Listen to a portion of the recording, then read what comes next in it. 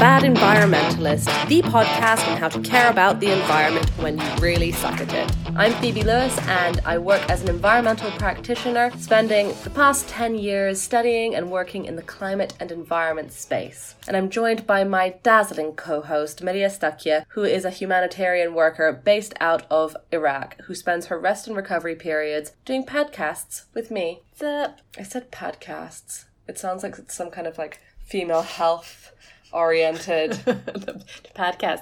I actually think that should be a subset of podcasting that focuses specifically on the female health experience. Sure. We'll do that in season 2. And it will be called a podcast. It will be called a podcast. Tell me, Phoebe, what are we going to talk about today? So today we're going to follow on from our first episode where we looked at eco-anxiety, and one of the recommendations that Susan gave us on that is to try and find out a little bit more about the problem. The idea being that once you know a little bit more, you're better equipped to put it in its place as a challenge and know how to deal with it. It's not the whole picture, but it's part of it. So, I mean, I often refer to you as my climate change expert friend. I do like explaining environmental issues with the undue confidence of a man explaining period pains to a menstruating woman. So, and I know you know a lot about this stuff. I don't know shit. Like, I have, of course, a basic understanding of that there's something with carbon emissions, there's temperature rise, there's the polar bears and the melting ice, and that's basically, and then there's plastic. But other than that... There are polar bears and plastic. All the problems begin with P. Somehow they connect, but maybe also not. So I'm pretty excited to get a little bit of a better idea of what we're really talking about. I think that's fair. I mean, even working in this space, sometimes I forget the extent of the problem and how the various issues tie together. And when I was a student, I remember one of the most helpful ways of kind of ordering all these ideas that I found was this concept called the planetary boundaries. And basically what it does is it's a framework that identifies 9 areas, from what I understood, 9 areas in which humans are changing the global environmental system, and it talks about the extent to which we're changing them and how we might be pushing them out of a zone in which they can continue to function properly. And Sounds terrifying. Yeah, it does. But it's got a beautiful graphic. And so we can put links in the notes below about how you can access that beautiful visual. It looks like an exploding sun, which actually is also a pretty depressing concept. But it's really helpful in terms of identifying the key things and structuring them together. And climate change is absolutely one of them, but there are a few other ones. And so this is perhaps a slightly, I feel this is as technical as we're going to get in this podcast, but we're going to go into a little bit of the science behind that with our expert of the day. Her name is Sarah Cornell, and she works on global sustainability science, coordinating the Stockholm Resilience Centre's research on international collaborations on Earth resilience. And so at the moment, that includes her coordination of the International Planetary Boundaries Research Network. So, and she's got a background in marine and atmospheric chemistry. Atmospheric chemistry. Oh my God, it sounds so sci-fi to me. I know. Cool. I feel like it's the sort of thing I felt like I was not smart enough to study at university.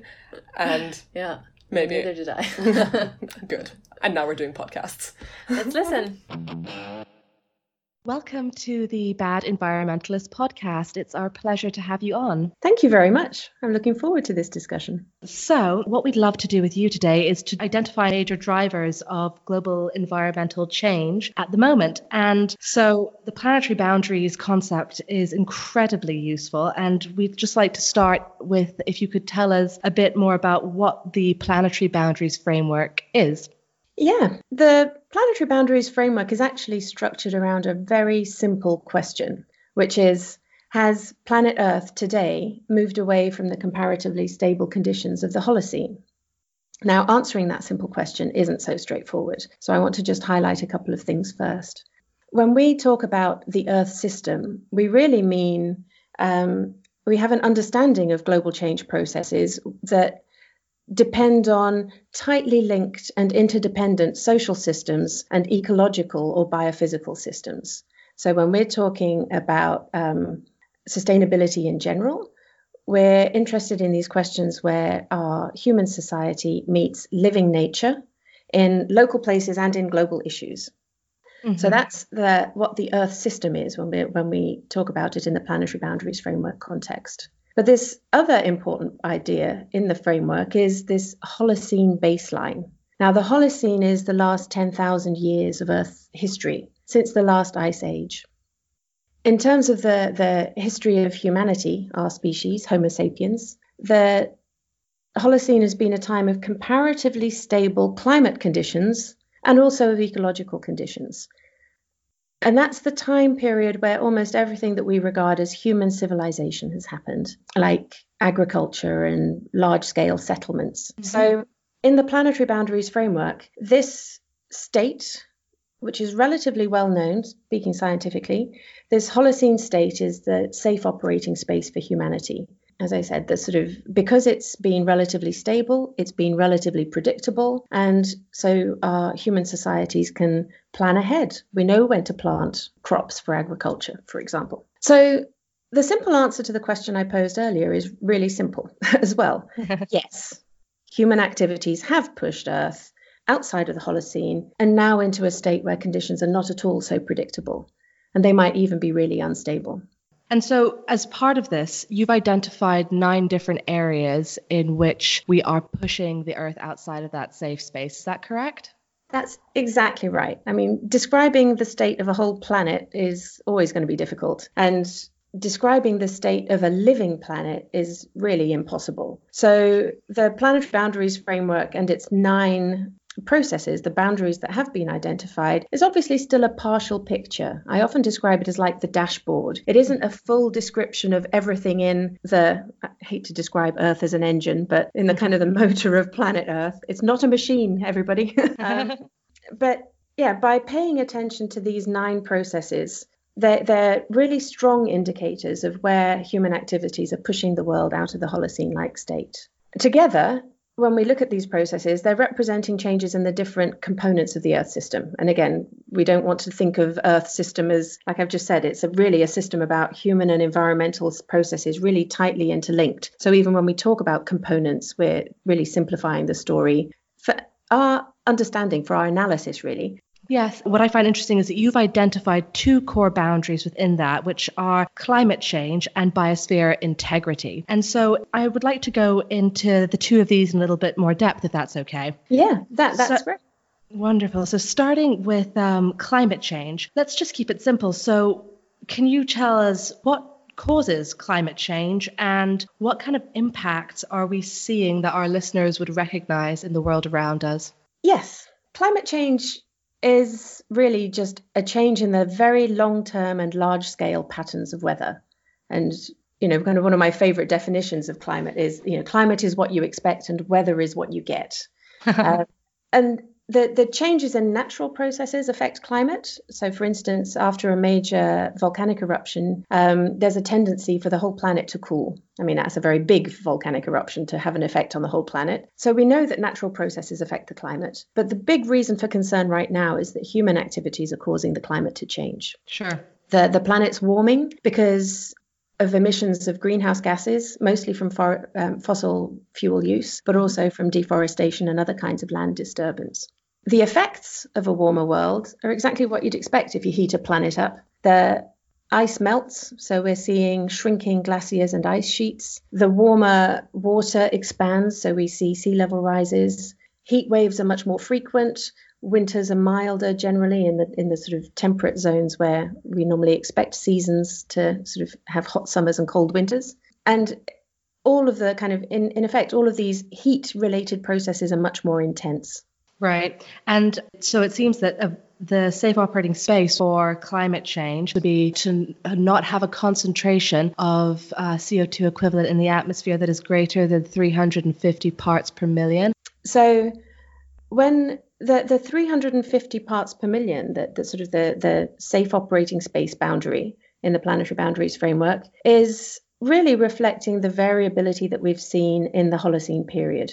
when we look back over longer times of climate change, kind of from the ice ages to the warmer periods like the one we're in now. In ice ages, the concentrations of CO2 are about half what they are or less now, sort of about 180 parts per million. And then in the warm periods before this one, they've been at around 280, 300. And so when we say 350, that's the sort of the biggest range of variability that we've seen really in the Holocene. Right. I mean, in ballpark figures. So the minute we're outside 350, and many people would argue even less than that, actually, we're stepping out of the Holocene-like state. We're stepping out of the safe operating space. Right. And since we're now at 411 parts per million, we seem to be outside of that. We're pushing it in the wrong direction and we're going fast, which is, kind of, if we really were controlling the planet like a machine, we'd be, most people would regard that as rather stupid behavior. So I think... the other thing too is, of course, the ecological and the physical effects have impacts on our societies too. So, I mean, here in Sweden, where I live at the moment, wildfires have become much more frequent. And so barbecue bans are more frequent too. So again, there's sort of, kind of social consequences. I'm being trivial about it a little bit. But I mean, on a bigger scale, droughts are more frequent. Yeah. And all the consequences of water shortages come through as well. So those social impacts are also going to increase the more CO2 we put into the atmosphere.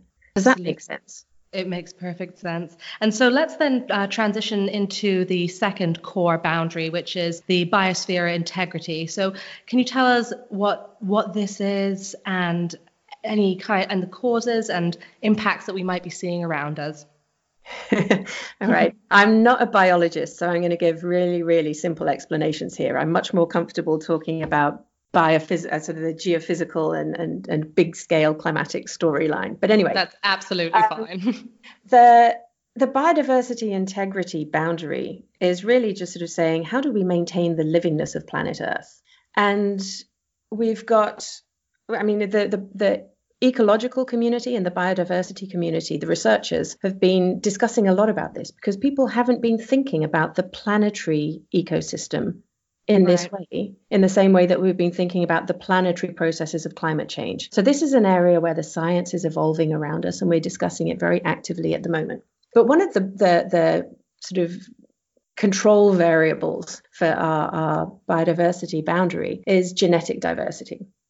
And that really simply is just the whole range of genetic characteristics that there is in life on Earth. And the huge diversity we've got now comes from Earth's long evolutionary history. And I mean, kind of this is why it's so fun talking to macro ecologists, the kind of people that we're trying to connect with when we're talking about the planetary boundaries framework. So when you lose genetic diversity, in other words, when a population shrinks of any kind of organism, then you're shrinking that species' ability to be able to respond to changing conditions. Mm-hmm. So when in the first round of the planetary boundaries framework in 2009, we used, I wasn't part of that paper, but our colleagues used the measure of extinctions, species extinctions over time. So an extinction pretty much means that genes are lost for good from the planetary gene pool. Right.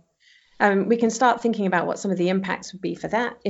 Food crops is a really nice example. If you've got only one kind of potato and climate conditions change or a new kind of disease emerges, then the whole species could be at risk. But if you've got a lot of genetic diversity, then you've got a higher chance that some variants might be resistant to disease or might be well suited to the new conditions. So you're basically keeping open the options for life. And I read that the ecosystem change that's due to human activity has been more rapid in the past 50 years than any time before in human history. And so does that kind of give us some idea of how much we're changing? Yes. And again, I think, we are looking at a really long downward trend in populations and in the kind of the quality. We see lots of ecosystem degradation as well.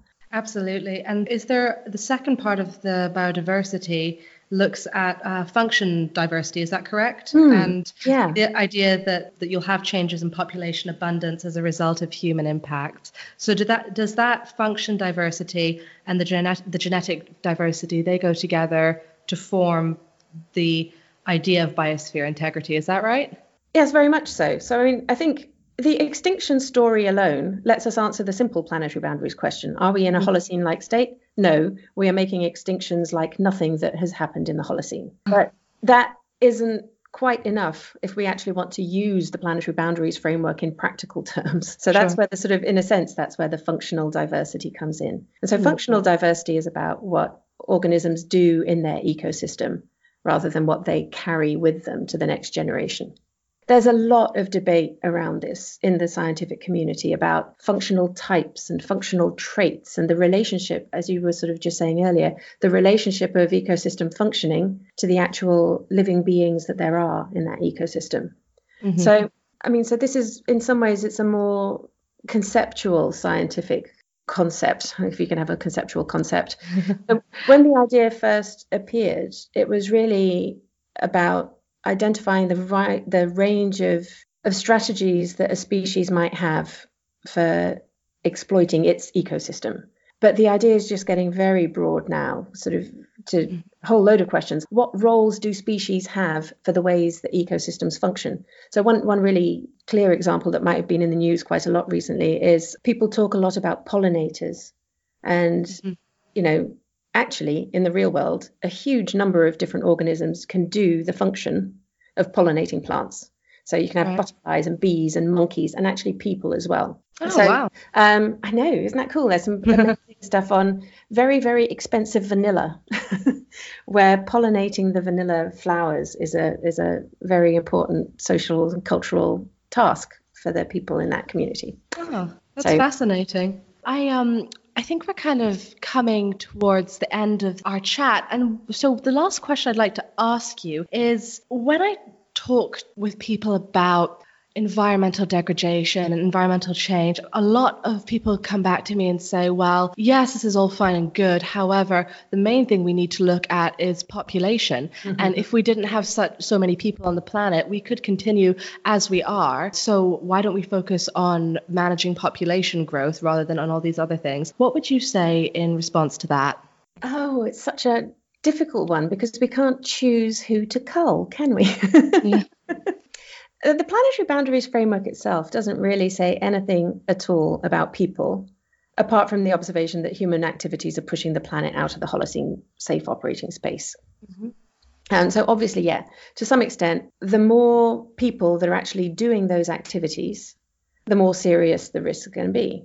But it actually is not a linear change. And I'm going to just explain what I mean by that. In a linear change, we're talking about basically a system that we can push as if we could plot it on an XY graph. If we push a control variable along one unit, then the response variable will go up as well, or down in a particular thing. But if we're actually talking about really much more complex change, and I think the population story is a complex one too. Yes, lots of people tend to mean that we've got lots of risk, but we actually can't just get rid of people overnight. So this is a social justice and an environmental justice issue, not Absolutely. Just a planetary optimization issue. James Lovelock, who is one of the founders of the Gaia concept, wrote in one of his books, something, I'm paraphrasing him a little bit, it was something like, yes, planet Earth is perfectly capable of supporting 10 billion people, just not these people. So there's something about the fact, I know, it makes me laugh even now, that it's about the overconsumption of a very relatively small proportion of the world's people that actually is, and the historic overconsumption and extraction of resources without any attention to the pollution consequences that is really the problem.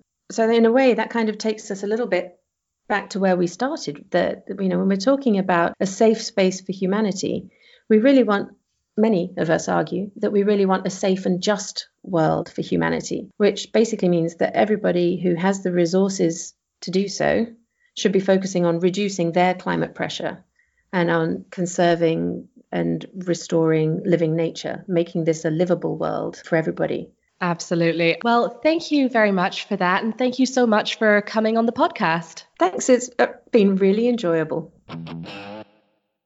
Right. We're back. Ooh, that was kind of sciencey for my brain, but still pretty cool. Yeah. What were your main takeaways, though? I was like, this is a test. Like an exam.